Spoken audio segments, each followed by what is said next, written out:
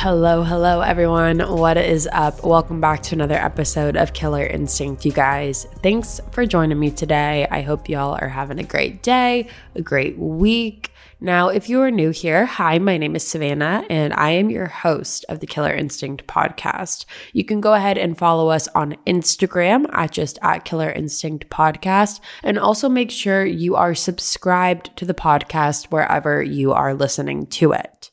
Now, as you guys can tell by the title of today's episode, today we are talking about the unsolved murder of Jennifer Lockmiller. Jennifer was 22 years old when she was found brutally murdered in her apartment. Now, this is a very interesting case because at one point in time, Jennifer's case was actually a solved case, which makes this case a little bit different and a little bit unique. And I am really interested to hear what you guys have to say about this one and hear what your theories are. So with that all being said, let's jump right on into it today. Jennifer Lockmiller was born on January 11th, 1971 to her parents, Richard and Norma Lockmiller. Now, Jennifer was born in a town called Decatur, Illinois, and she was the youngest of 5 children. And not only was she the youngest of 5, but she was also the only daughter. So she grew up having 4 older brothers. And Jennifer's described as being brilliant, beautiful, and talented. She was incredibly smart. By the age of 3.5, she actually taught herself to read. And from the age of 7 to 14, she studied piano at a university's prep program and performed in recitals. Along with all of that, in 1989, she was the honors graduate of her high school, which was Eisenhower High School.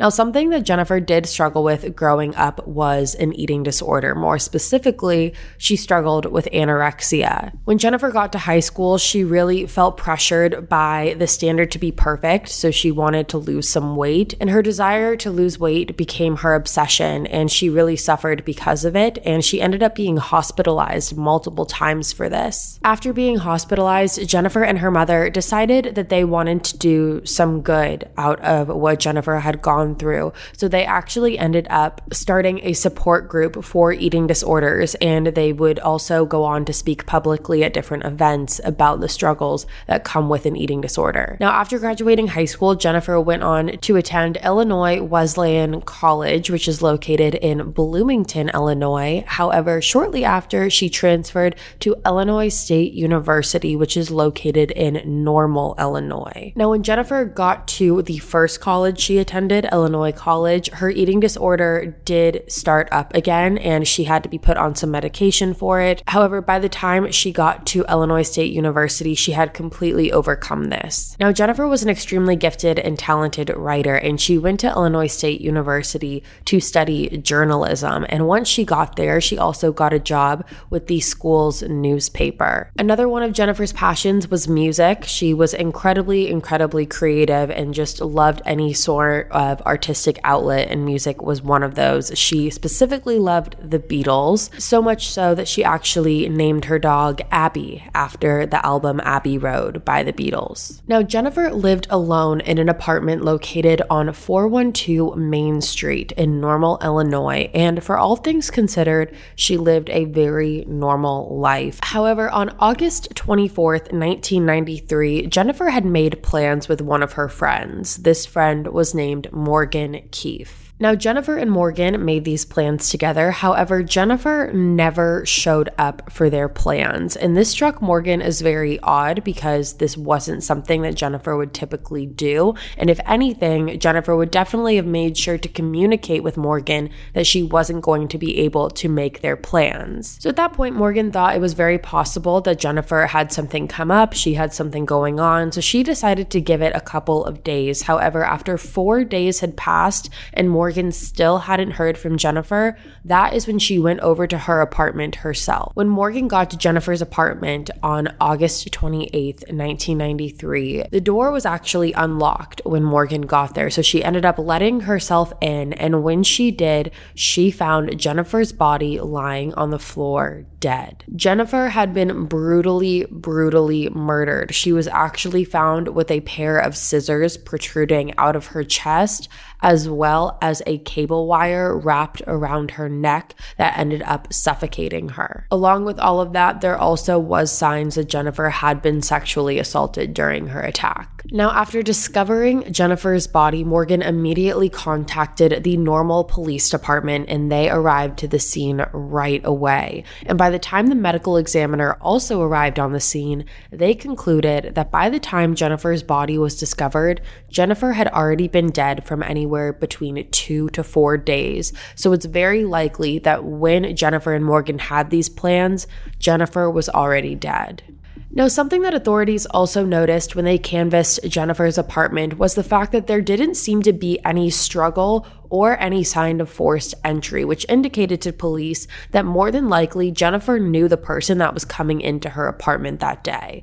Not only would she not have opened the door to a stranger, but if a stranger did have to get into the apartment, they would have had to find some way to get in on their own. And whoever did this to Jennifer looked like they just walked right on in. Now, at first, police ran through that apartment head to toe trying to find any viable pieces of DNA evidence anywhere. Now, when they removed the cord from around Jennifer's neck, the cord that was suffocating her, they realized that this cord belonged to an alarm clock. And when they tested it for any DNA, they found that there were 3 separate sets of fingerprints on this alarm clock cord. The first set of fingerprints came from Jennifer's current boyfriend at the time of her murder, and this was a man named Michael Swine. Now, Michael and Jennifer's story is pretty interesting because Michael and Jennifer had dated for about 2 months leading up to her murder, and they originally got together on June 11th,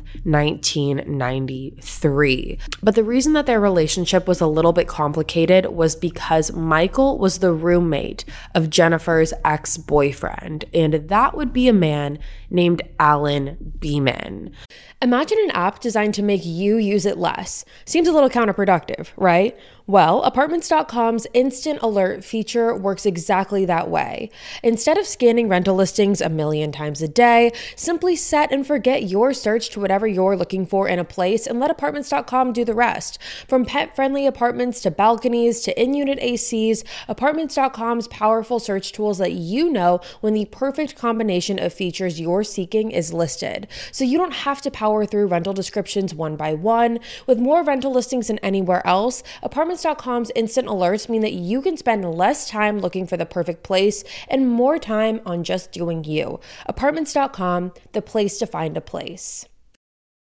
Now, Alan was a 21-year-old student at the time of the murder, and he had also dated Jennifer for several months before the two decided to officially call it quits in March 1993, which is just a couple months before Michael and Jennifer made it official. Alan was a theater major who grew up in Rockford, Illinois, which was about a 2-hour drive from Normal, Illinois. And just for clarification purposes, even though Alan did grow up in Rockford, he was currently living in Normal. Now, Alan and Jennifer's relationship was anything but smooth sailing. The two of them were constantly breaking up and getting back together. It was even said that they broke up a total of 18 times throughout the course of their relationship. One of Alan's friends described their relationship as being the type where they would break up one week and get engaged the next. It was very, very rocky and up and down. So just for clarification purposes, let's break this down one last time.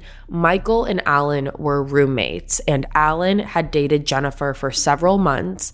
And once Alan and Jennifer officially broke up, Michael, who was Alan's roommate, also then dated Jennifer as well. Now, you might be wondering, who did the second set of fingerprints that were found on this cord belong to? And that would be none other than Alan Beeman. Now, you do have to also look at this in a bigger picture perspective, because is it that out of the blue to think that Jennifer's boyfriend and her ex-boyfriend's DNA would be on an alarm clock cord, considering they had probably been in that apartment many, many, many times prior to this? But regardless, now you have Jennifer's ex-boyfriend and current boyfriend's DNA on the cord. And there also was no DNA found on the scissors that ended up in Jennifer's chest. But you also might be wondering who the third set of fingerprints belonged to, and that belonged to a John Doe. It was an unidentified male that we're going to get a little bit more into in a minute, but at first they were not able to identify who this man was. Now, a lot of people who knew Alan from theater said that he did not have a mean bone in his body. They described him as being very warm and gentle and kind.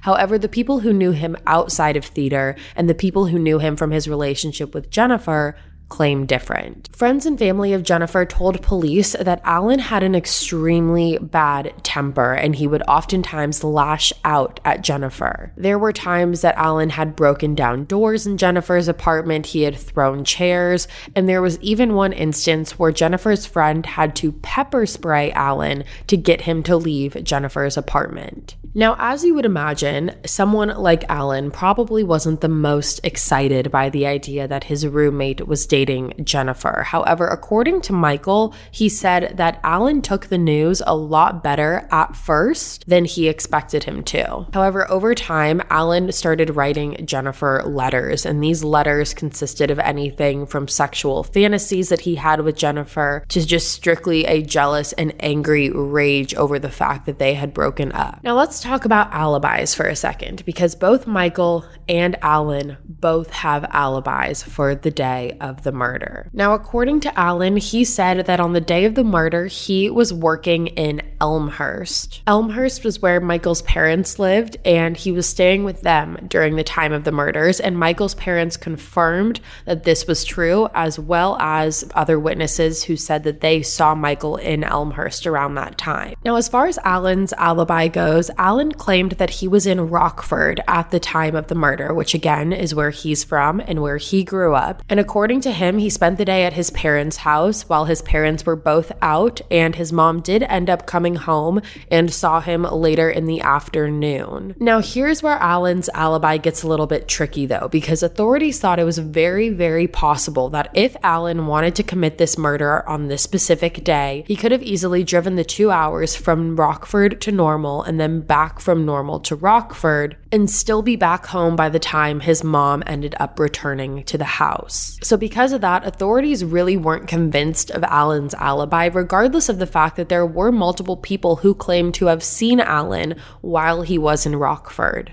So here's where this case gets a little bit frustrating, because authorities basically had pinned this entire case on Alan from the beginning. Even though there was an unidentified male's DNA found on that cord wrapped around Jennifer's neck, authorities were basically convinced that Alan had the motive and he had the rage in him to carry out a murder like this, so they ended up arresting him and charging him for the murder of Jennifer Lockmiller. To add on to the possible motive, regardless of the motive just being that Alan didn't want Jennifer in a relationship with anyone else, just several days prior to Jennifer's murder, Michael, Jennifer's boyfriend at the time, had actually moved into the apartment with her. So the timing of that is really interesting if you think about it. The fact that just a couple days after moving in with Jennifer, Jennifer ends up murdered. That could have definitely been a trigger for Alan, having his roommate move out of his apartment to move in with his ex-girlfriend. Okay, we're going to take a short break, but we will be right back with more of the Killer Instinct podcast. All right, you guys, welcome back. Now, from the beginning, Alan maintained his innocence and claimed that he had absolutely nothing to do with Jennifer's murder. However, Alan really didn't help his case, because in the trial, which began in 1995, Alan was very cocky and very arrogant. He acted as if he loved the attention that he was getting, and he was extremely unemotional, which, as we've seen in the past, has always led people to believe that there is some sort of guilt going on. Now, Alan was represented by an attorney named William Bowe and pled not guilty to the charges against him.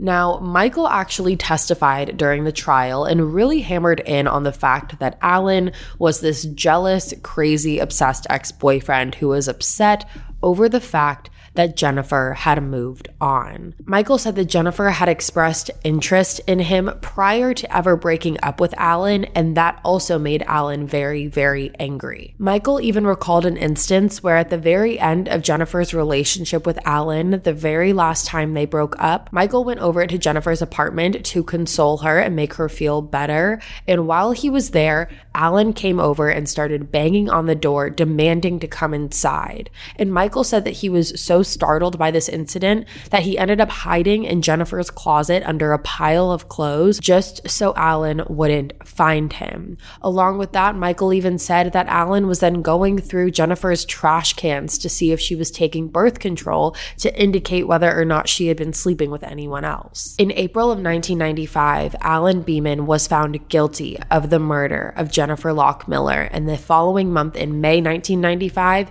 he was sentenced to 50 years in prison for this. So Alan goes to jail, he's sentenced for 50 years, and this case for multiple years following this remained solved because Alan had been found guilty. But this case does not end here. In 2008, the Illinois Supreme Court actually reversed Alan's conviction.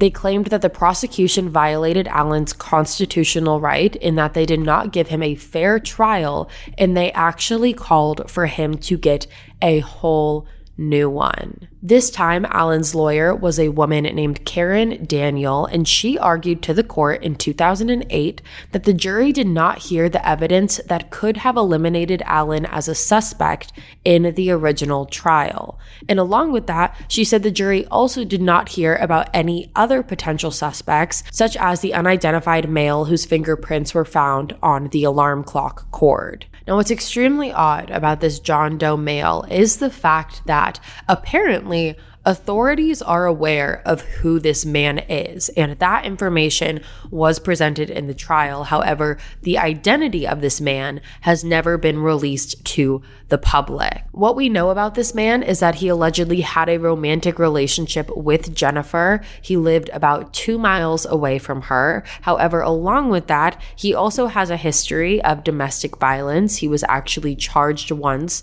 with domestic battery, and it is alleged that he had given Jennifer some sort of drug and was waiting for her payment on said drug. Now, we don't know what the drugs were. We really don't know anything about this man, and it's very interesting to see that this man's identity is almost being protected from the public. Alan's lawyer, Karen, even claimed that John Doe had actually taken a polygraph test in regards to Jennifer's murder, and he completely failed the polygraph test. Karen argued that from the very beginning, police just wanted to pin this on Alan because it was the easy thing to do. It was the easy way to close this case because they knew that Alan had the motive and more than likely would have been found guilty. This second trial also focused a lot on what Alan was doing the day of the murder and his alibi. Now, what we know is that, again, he was in Rockford at the time, but there actually was a bank receipt from a bank that Alan had went to, and this bank receipt was for 10:11 a.m. on the day of the murder. And along with that, there were also 2 telephone calls that were made from Alan's home to the church that Alan attended. And again, Alan was the only one at his home until later that afternoon, so he would have been the only one making those phone calls. But sadly, other than that, there really was no evidence as to where exactly Alan was the day of the murder. Regardless of that, though, after hearing all of this through the second trial, the court agreed that this was all enough evidence to prove that Alan was not guilty of this. So on January 29th, 2009, all charges against Alan had been completely dropped and he was released from prison. And what's even crazier is that in 2012, it was actually released that there were an additional 2 sets of fingerprints found on the alarm clock cord, along with the 3 others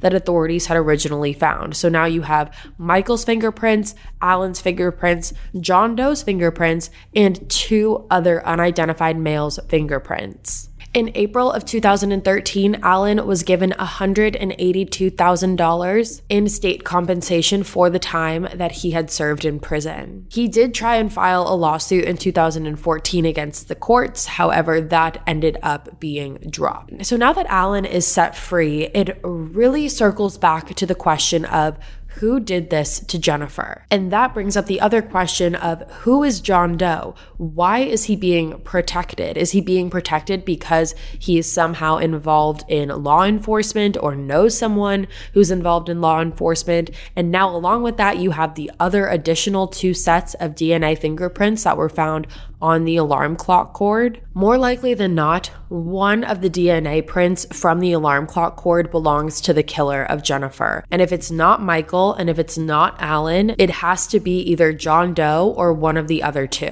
It also brings to the question of why were police trying to pin this on Allen? Were they trying to steer the attention onto Allen in order to cover up for someone else? Or was it because this was just an easy way to close a case? Or was it because they actually believe that Allen was guilty of this? Now, the 3 main theories here are 1, Alan Beeman still is guilty of this and he was released from prison.